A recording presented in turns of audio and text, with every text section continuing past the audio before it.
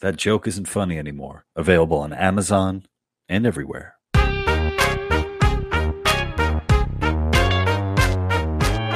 Hey guys, welcome back to the Lou Perez podcast. I'm your host, Lou Perez, and it's been a little while since we've done one of these. I've had the summertime chills. I don't even know if that's what you would call it, where I'm doing way too much chilling come summertime. But in this new one back, I'm very happy to be joined by Mike Maat. He is he's running for the candidate for Libertarian Party presidential nominee. Mike, thank you for joining me. You are actually the first presidential nominee. Joy to be with you. Yeah, you're the first presidential nominee of any presidency that I've had on the podcast. So thanks. Well, in the summer, because you've been chilling. I have not been chilling in the summer. I've been busy, so I'm glad to spend a little time with you today. Thank you. Yeah. What's the process been like? Running for to be president of the LP. I mean, how does that? Well, not president of the LP, president of the United States via the Libertarian Party. The nominee of the LP. That's right. Yeah. It's a lot of work and a lot of fun. So in that sense, it's a good process. The Libertarian Party has an open convention. We have a convention in May of the presidential cycle year. So in that sense, it's not all that different from what the Republicans and the Democrats do that a lot of your viewers will be more familiar with. But it's an open convention, which is to say the delegates are not pre-pledged to one candidate or another. So we have 900 or 1,000 delegates there. And so the process is you spend the year or two preceding that going around to the various conventions and other Libertarian Party events and introducing yourself to the delegates and letting them know what kind of campaign you will run on the other side of the nomination in the general election cycle, and a little bit about yourself and your philosophy. And people will choose who they think will be the best representative for the party. And I have, as you might imagine, some pretty strong views on this. And so I give the party a good choice, I believe, to represent the party. Have you always been a libertarian, or like capital L libertarian, part of the party, or did you dabble in other political? I did parties? dabble, as a matter of fact, more than dabble, and most members of the Libertarian Party were at some point in their wayward lives members of other parties. I grew up as a Republican. I was in the banking industry for a number of years in the 80s and then the early 90s. I went to graduate school as an economist in a very free market, open market environment. I was very lucky in that sense.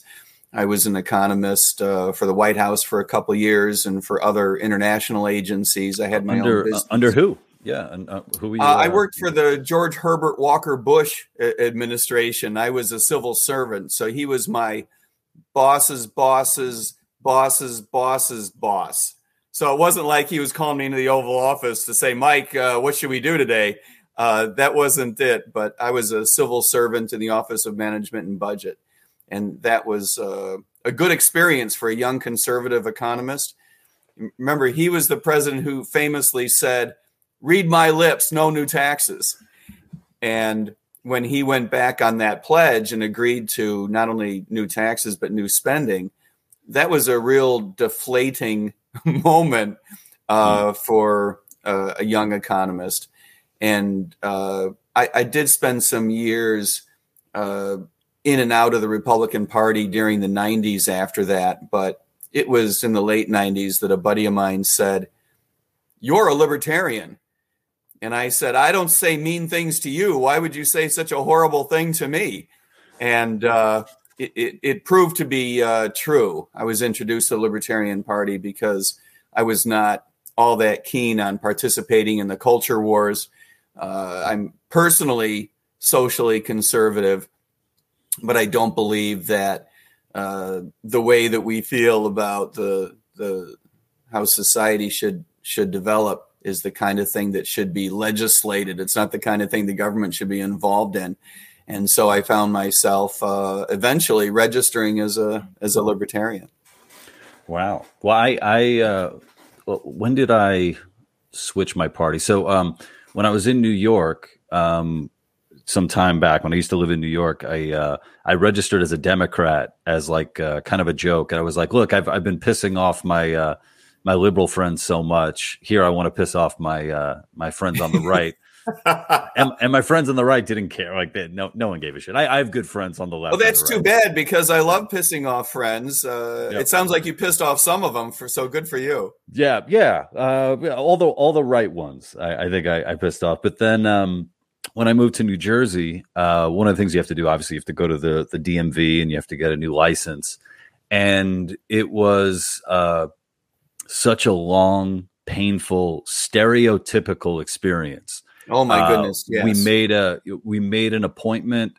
We got there early for the appointment, and then I think it was like 2 or 3 hours later, my wife and I we were finally New Jerseyans. Seen. Yeah, and when you get up to that booth, you're able to select which political party you want to join, and it was like right there. It was like an invitation. It's like, okay, after this experience, I think it's time to join the LP and to make it official. Boy. And that is kind of a strange thing, isn't it? That you're there to, first of all, it's strange that you get a driver's license from the state. I think that's just weird naturally.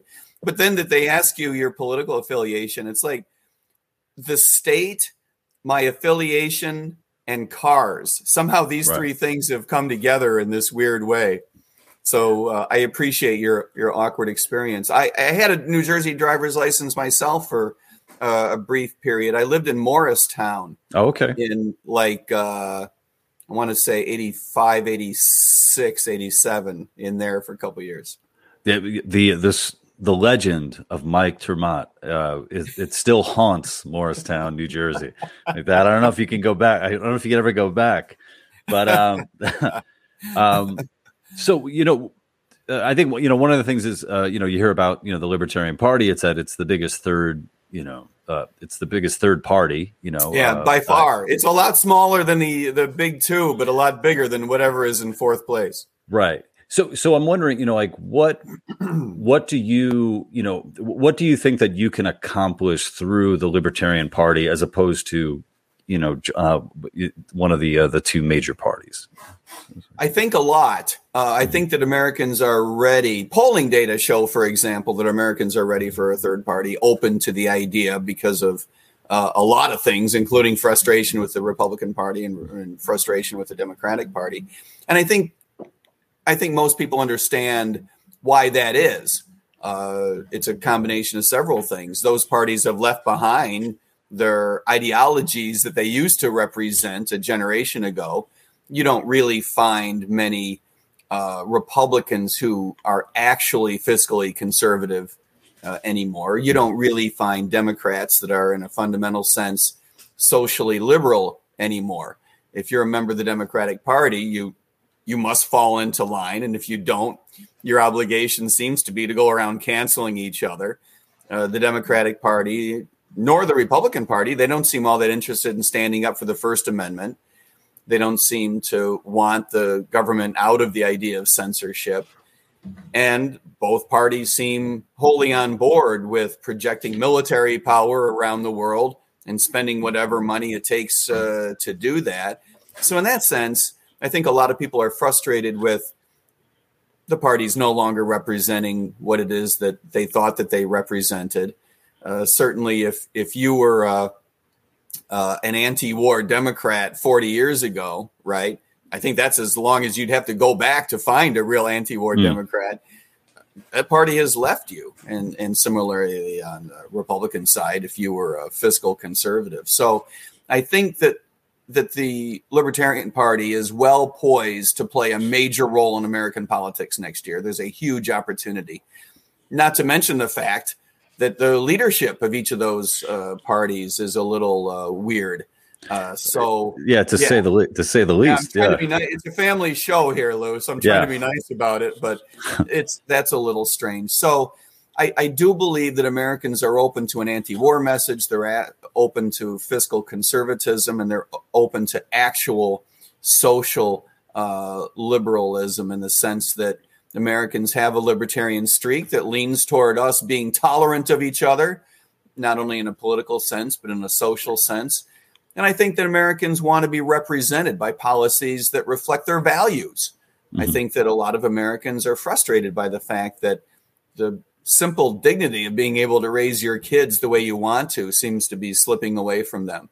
So we're the party that represents school choice and parental involvement and driving what it is that school boards do with their children during the day.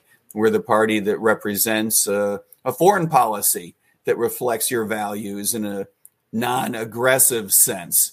So I believe that our party is the party that needs to fight our way back toward the Constitution, that needs to fight our way toward a set of policies that reflects American values. And I think that Americans are open to that. Yeah, I sort of look at, the Libertarian Party as, while it, obviously, like you said, it's not as big as the other two parties. There's also a strength in that you get to be a little bit more radical. You get to say things that, point out what the two parties have so much, in common. I remember they used to say, you would hear this a lot. It's like, oh, what is a libertarian? A libertarian is a Republican who smokes weed. And then I saw it online. I saw it online. It's like, no, what is a Democrat? A Democrat is a Republican that smokes weed, which I think is a lot more in line than makes a lot more sense if you sort of look around. One thing I wanted to ask you about, because you brought up, not wanting to fight like these culture wars, and I guess it's a little tough not to fight culture wars when the government itself is currently waging what seems like culture war.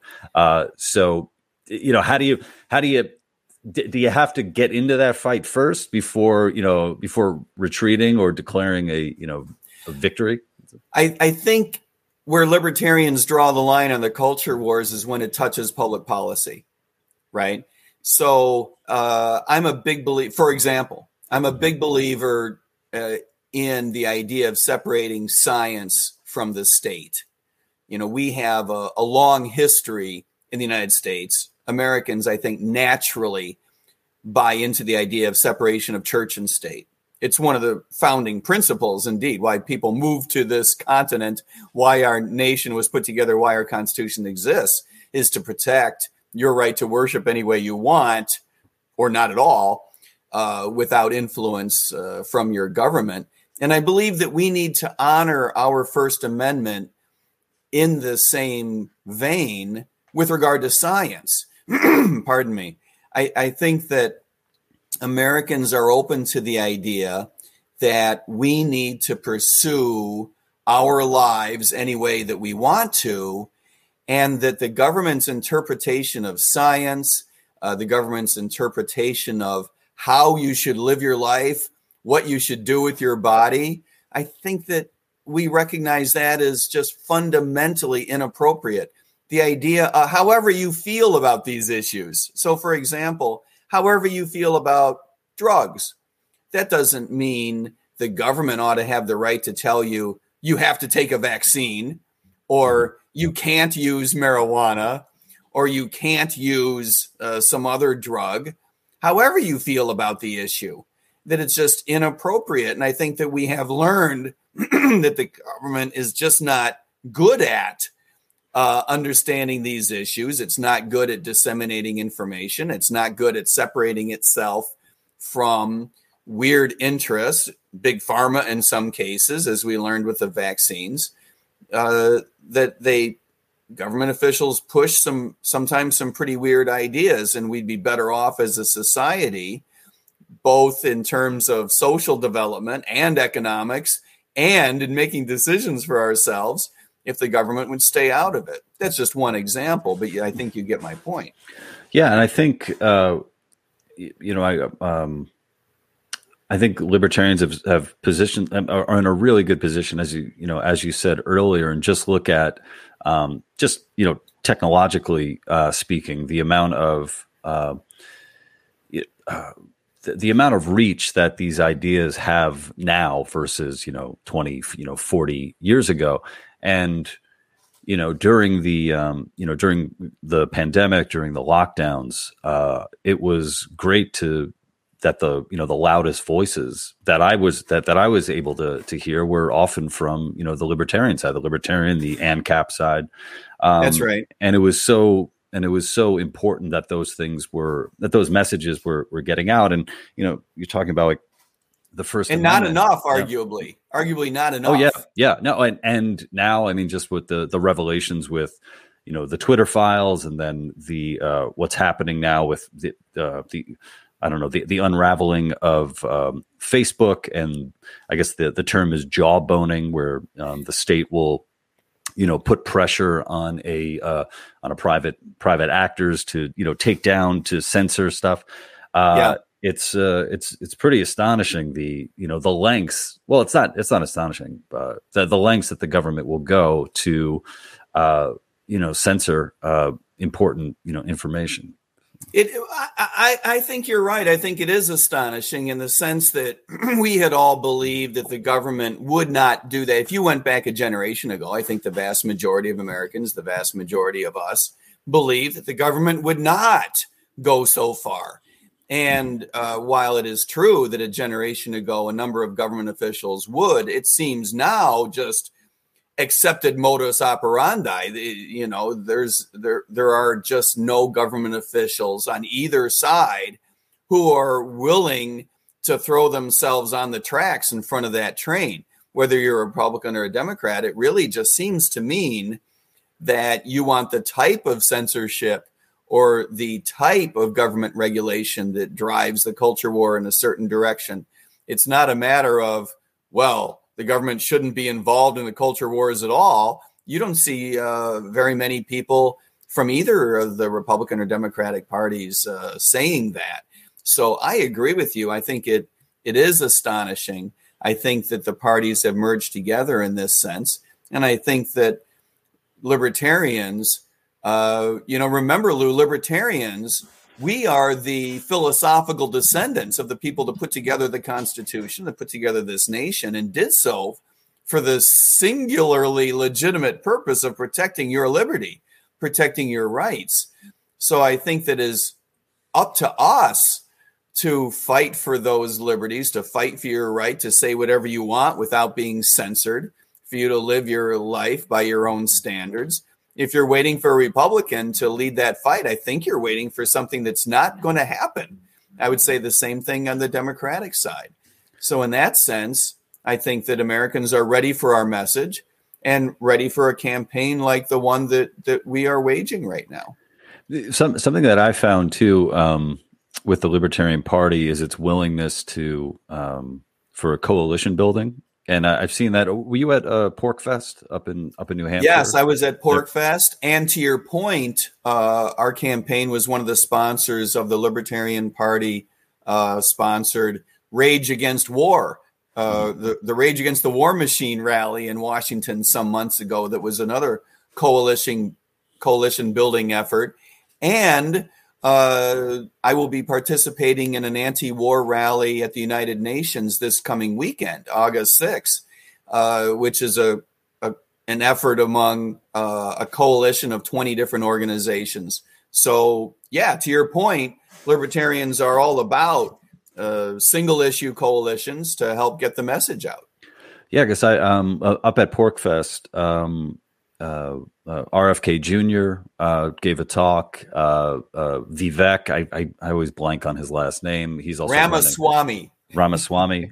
He was up there too, and it was interesting to see. There so much about RFK Jr. that's just not libertarian, right. And yet the libertarians were at least welcoming a conversation there. I mean, I personally think that, what libertarians like so much about RFK Jr. is that the possibility of him, somehow bringing down the Democratic Party. And I think it's that kind of, that little bit of chaos or demolition that I think a lot of, libertarians are into. I agree with you there. Anyone who's willing to run up against Joe Biden inside the Democratic Party is going to get a look from a lot of people, including libertarians. And of course, a lot of the libertarians like the fact that he stands up against the government machinery that wanted to shove the vaccine down our throat.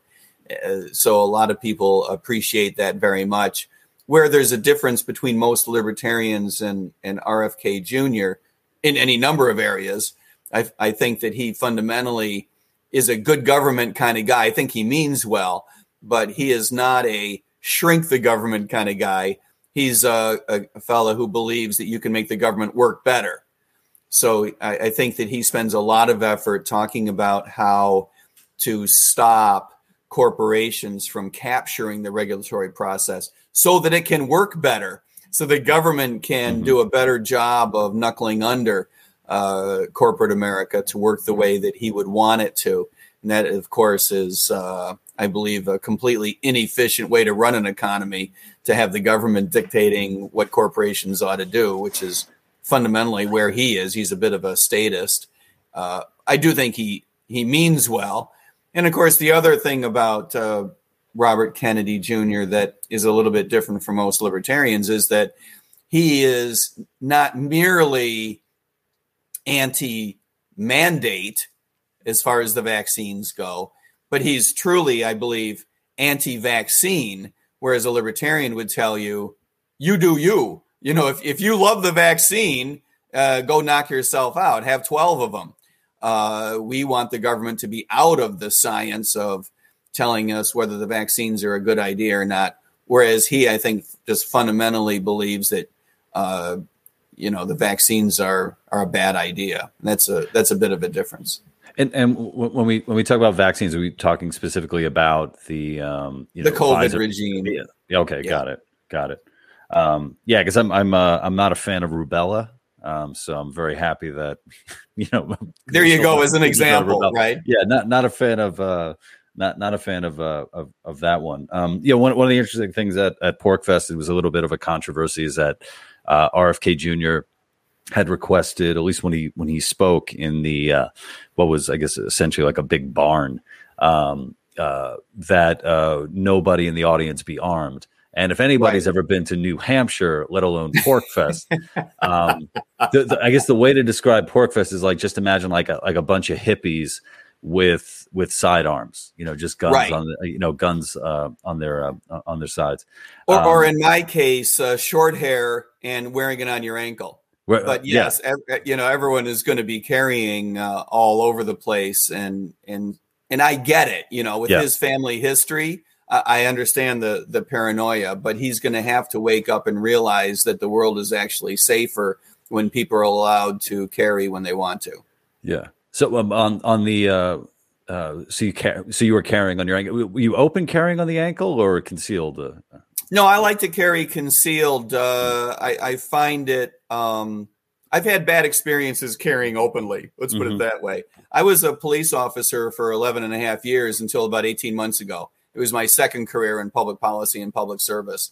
And so there were many occasions when I would carry open, wearing, for example, a training uniform as a police officer. And that was sometimes mistaken for not being a police officer, carrying open, which at the time in Florida, of course, was illegal. And that would cause problems. And I also noticed it made people uncomfortable. And so rather than prompting anyone I bumped into to call 911, which happened more than once, I learned to carry concealed, and I'm comfortable with that. Yeah, I support, open carry, concealed carry. But I think, from like a safety point, I am surprised that I haven't heard more of incidents of people open carrying being confronted by people concealed carrying, because there was an incident, I forget how long ago, but basically like this guy decided to he was, I think, open carrying his rifle either outside of a school or near like a school bus stop or something like that, and people would take pictures and and report him. And I believe, he was within his legal rights to open carry. Right. But I'm Right. just thinking as a parent whose, kids will be going to school one day, if I saw it might make you nervous. Yeah, it might make it nervous, or perhaps even confrontational. And so I think our society will get used to open carry over time. I just think that as a cultural matter, we have not yet returned to a day, perhaps like a couple of 100 years ago, when it would not have been so unusual to open carry. So I think that we will get there. Mm-hmm. And so in that sense, I have every respect for those who do open carry, because I think they're making a contribution toward getting society more comfortable with that. But yeah, I hear you.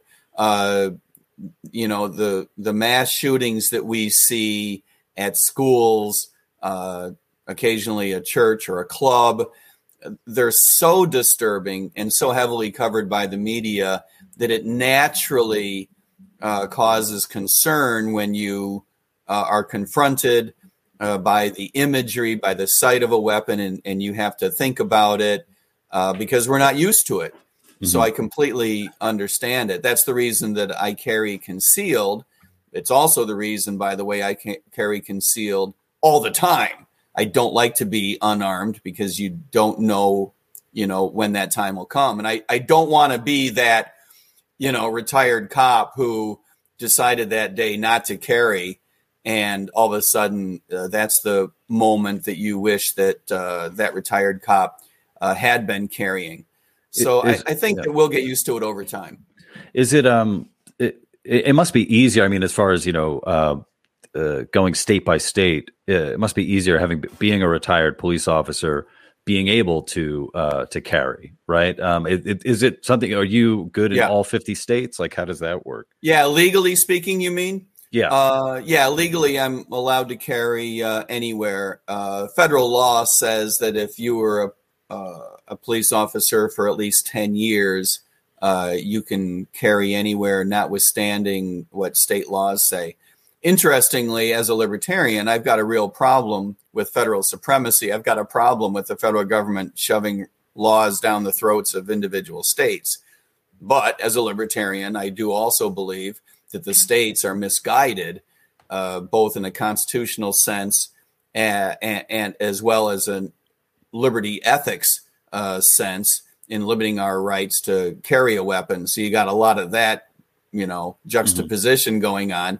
But I do believe that we have the right to carry, and I'm grateful that at least the state isn't telling me that I can't.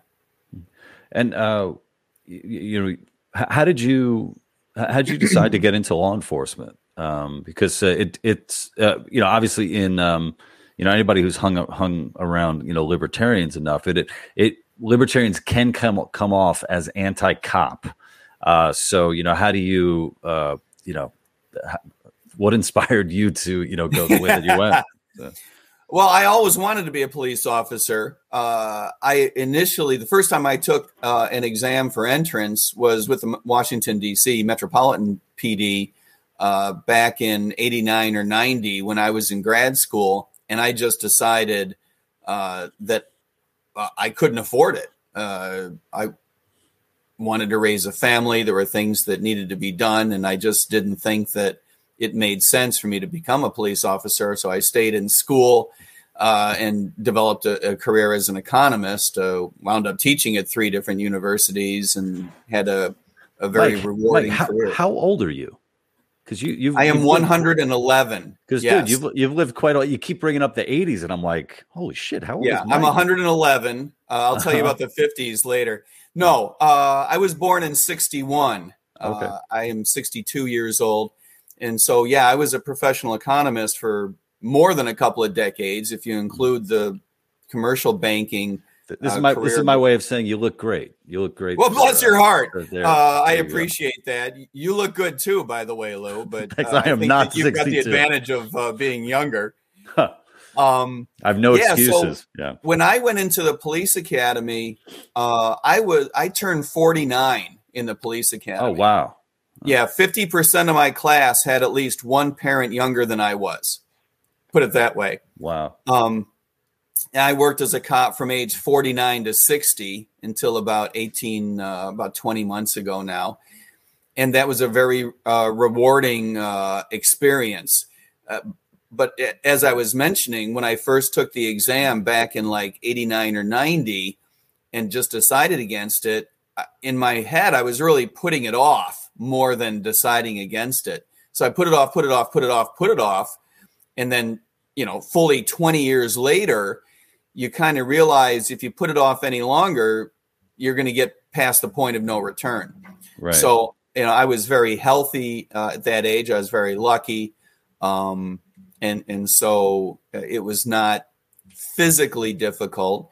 There are a lot of transitions that are easier to make probably when you're younger than when you're older. But there are big advantages to becoming a police officer as you get older. You're less given to making certain types of mistakes that we're all frustrated with officers making. You have a greater appreciation for the balance of power. One of the things that I learned as a police officer is the enormous amount of discretion that officers have over the handling of any one particular case. And so you learn you are really, as an individual officer, the last wall against the encroachment of the government. You are the last individual who has a responsibility to stand up for someone's individual rights, not just against crime, which of course is a big reason why people become police officers, because they want to stand up for your protection against crime, but also against the state, that the state will force itself upon individuals were it not for, even worse, were it not for police officers limiting their own power, because in so many cases, you have enormous discretion about how things play out. And were you a beat cop? Were you, Yeah. I was on the road. I was on the road for all of the 11 and a half years. I was fortunate that the police department that I worked for, while not what you would call large at 100 officers, it was also not tiny.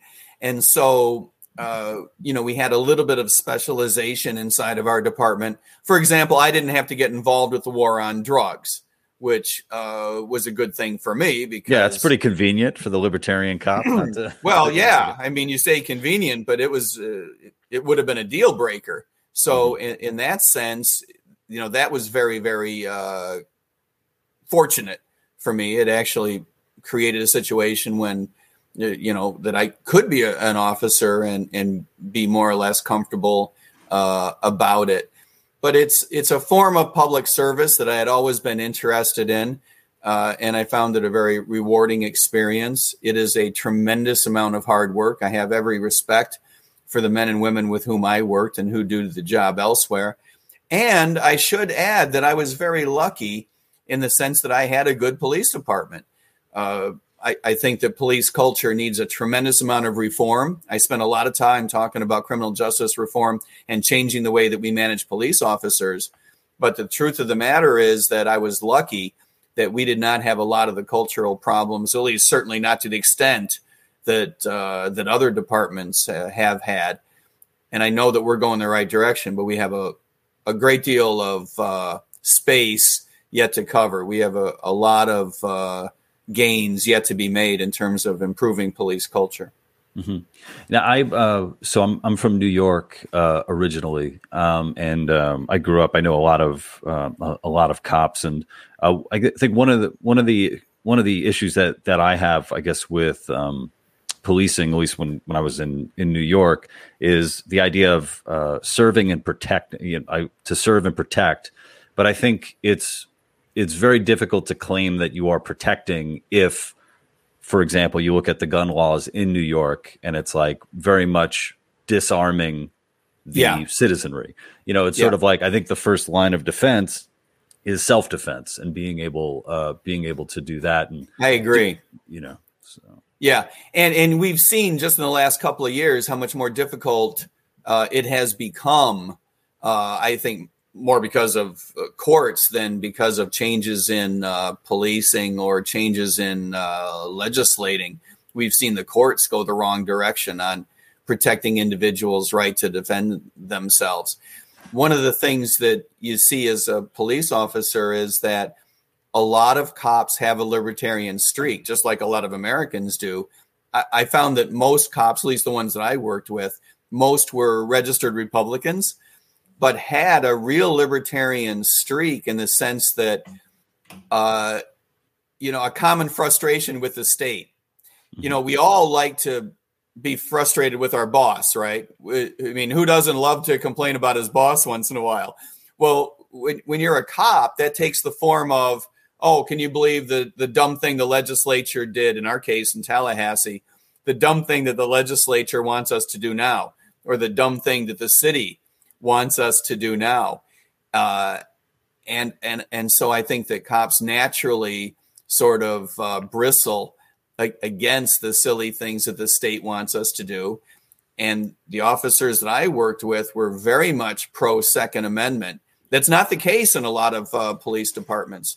Mm-hmm. And so, that was a good thing. I think it is a shame that police officers are asked to enforce a regulatory framework that intrudes upon our Second Amendment rights so far. It's really a horrible thing. It is obviously out of the control of police officers what the legislature decides is a crime.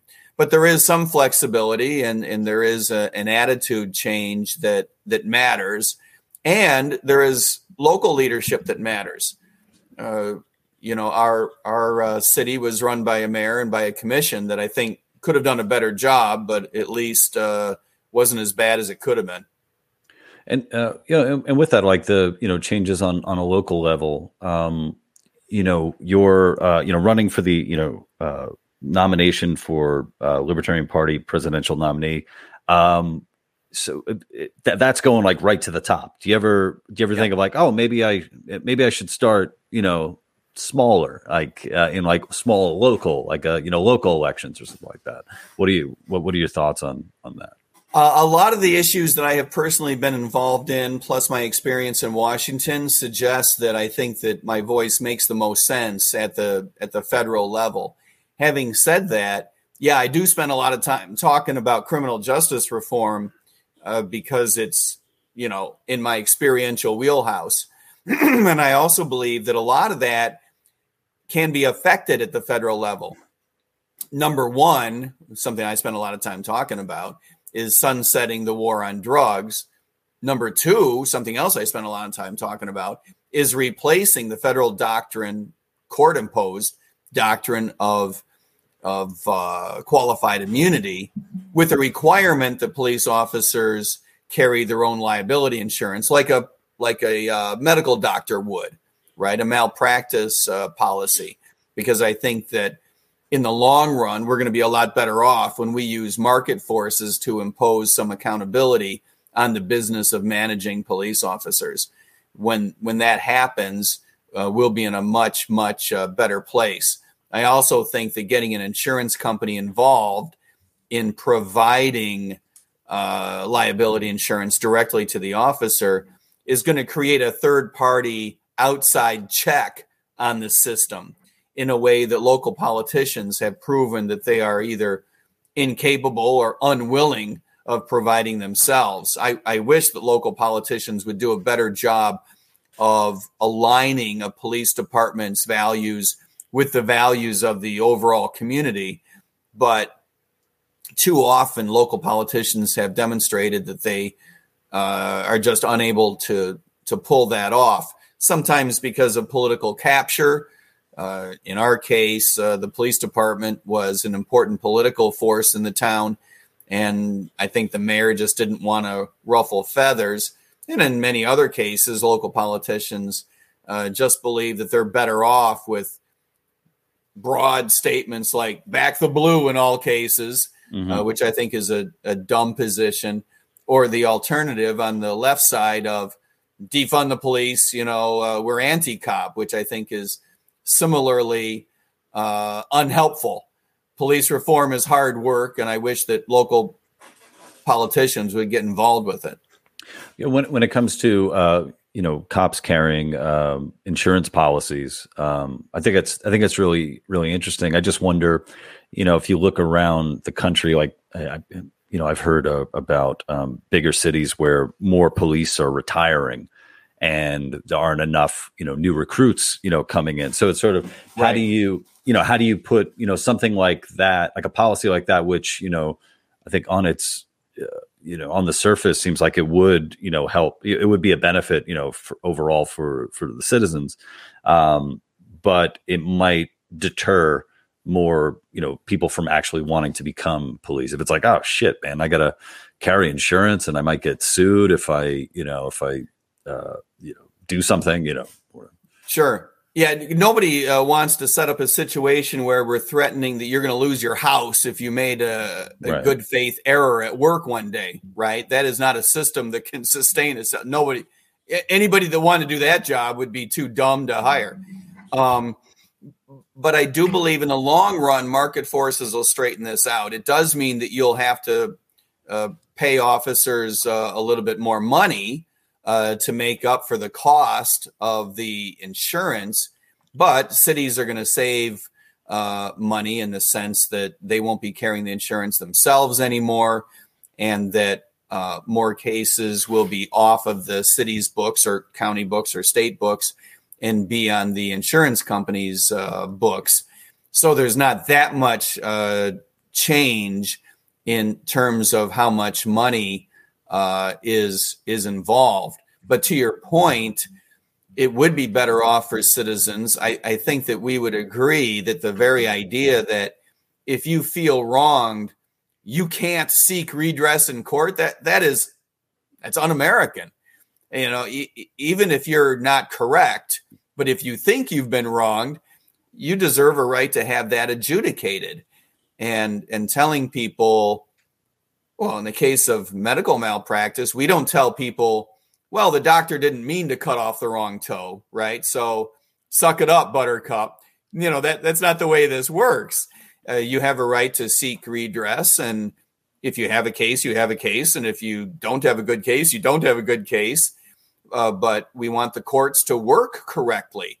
And so in that sense, it's just un-American to keep the system the way that it is. In the long run, I believe that police officers will have to be paid a little bit more money to make up for the cost of insurance. I also believe that in the long run, you're going to want police officers to make more money. I think that you want a system that works more like other businesses, where the best officers get paid more, the mediocre officers get paid less, and the crappy ones get fired. And that's the way that we would expect any industry to work. And I think that it'll be to our benefit when unions finally lose the ability to impose a system whereby which everyone gets paid the same. Yeah, and I think it's important too, just looking at the culture at large. So if you look at, take, for example, a place like San Francisco, where I believe they instituted a policy where, basically it allowed people to shoplift up to $950, right? So it's like, well, behind that policy is a lack of respect for property, right? Or the idea that, property even exists.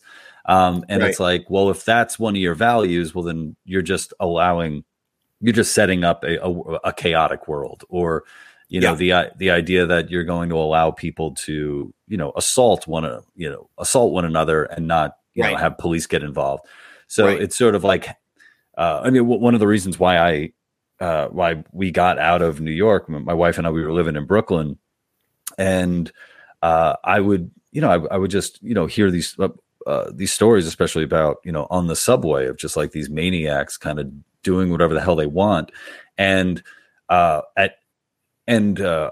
I was fearful for was, if my wife was riding the subway, especially with our child, right, that if she was ever attacked, for one, the police might not even be there. But even worse than that, the men on the subway car wouldn't step in to help her out. And I feel They don't. No longer do most men, I believe. No longer do most men feel like the legal framework in which we swim would have your back. Yeah, and you have I've seen, with so many incidents, happening in New York City in particular, where a go-to comment from the right is often like, "Well, you voted for this," and it's like, well, no. When I was living there, I actually didn't vote for that. I actually didn't. Right. Yeah, I actually believe in self-defense. I actually believe that if a man is threatening others or using force, that you can use force against that person. Right. At some point, some people need to be punched in the face. Yeah. I mean, as simple as that. Yeah. It is unfortunately as simple as that when there is a threat. And I believe that you have the right to carry, and if absolutely necessary, you have the right to brandish that. And if absolutely necessary, you have the right to use deadly force if you were confronted with such. There seems to be an underappreciation for just that point that you brought up, for your right to live safely and for your property to exist in a safe environment. And I think that there are communities that have, underappreciated your property rights and your rights to safety and the value that a police department can provide in that context. And at the same time have overvalued, overappreciated, in my view, the extent to which we should be labeling people who are in difficult difficult financial situations as victims of society and therefore needed to be treated differently than anybody else. And I'm not a fan of labeling some class of people just because they're poor, even if it's a matter of them being homeless. We do not give them greater latitude in terms of committing crimes. I don't think that those dots connect. And I appreciate the fact that we don't want to over prosecute. I'm all about that. And so are other police officers. But it is not over prosecuting to say that shoplifting should remain illegal, should be prosecuted, ought to be stopped, and is the tip of the iceberg in terms of evil behavior that communities have a right to protect themselves from. And when your police department is working as it should, it plays a major role in preventing crime, even though it's not felonious, it's only misdemeanor crime. You want your police department to work hard at protecting your rights. Yeah, I remember a while back I had Dr. Anthony Daniels on. His pen name is Theodore Dalrymple. So he writes a lot for like Tacky Magazine and City Journal. And for a while he worked as a psychiatrist in a prison in England. And one of the people that he was seeing was this woman who was in an abusive relationship where the boyfriend or husband or whatever would come home and beat the shit out of her. And he was talking to her and she's like, well, he's under a lot of pressure and sometimes he can't control himself and, all this. And then he asked her this very simple question. He's like, well, would he hit you if I was in the room? And she said, no, he wouldn't. And it's like, well, there you go. It's sort of, these incentives there. It's like you can get away with a lot of this shit if you're not being checked on it. And right. I just want to tell you one short story about while I have you here. So I'm from New York, originally born in Queens, went to college at NYU, lived in the city for most of my life. Right. And something that I used to notice on the subways in particular is that the maniacs would become maniacs at a certain stop. So there's sort of like these certain these borders within the city where it's like, okay, you're kind of in what we would call the ghetto. You're not a maniac there. But then once you hit the more cosmopolitan region where it's, mostly like white people, whatever, then you become a maniac and start doing, all the shit. And the idea, the understanding was, okay, this sort of behavior, this maniac behavior isn't going to fly in your neighborhood, but it will fly, downtown, in a different place. In a different place. So my wife was pregnant with our first son, and we were taking the subway to see her doctor. And then on the way back, we were, sort of at that border point. My wife was sitting down, and then one of these guys gets on. I think he had just, had a visit at the methadone clinic, probably on 125th Street in Manhattan. And he sits down like next to my wife, and I'm standing in front of him on the subway. And this guy, we hit that demarcation line where you're allowed to be a maniac. He pulls out a plastic bag, and he pulls out a lighter, and he attempts to light his plastic bag on fire, which the purpose of that, I don't know what the purpose of that is, but once he pulled out that lighter and had his finger on it, I grabbed his hand and I spoke to him in Spanish, which he wasn't expecting.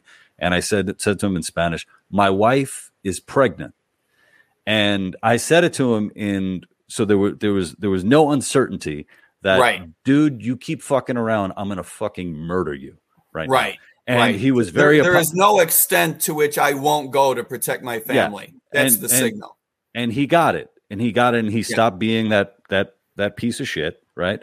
And now I feel like, in my experience on the subway, since that day over the years, these people aren't being checked on that, whether it's by police or by the fellow strap hangers, and they go and they do this really, they take part in bonkers behavior and make living life terrible for people. And there's something about what I would like to push too when it comes to libertarians, talking about personal stories, I think is really important. Then also just talking about I think there's a personal dignity to the philosophy of libertarianism, where it's very much like, no, I'm not going to put up with this because I have self-respect.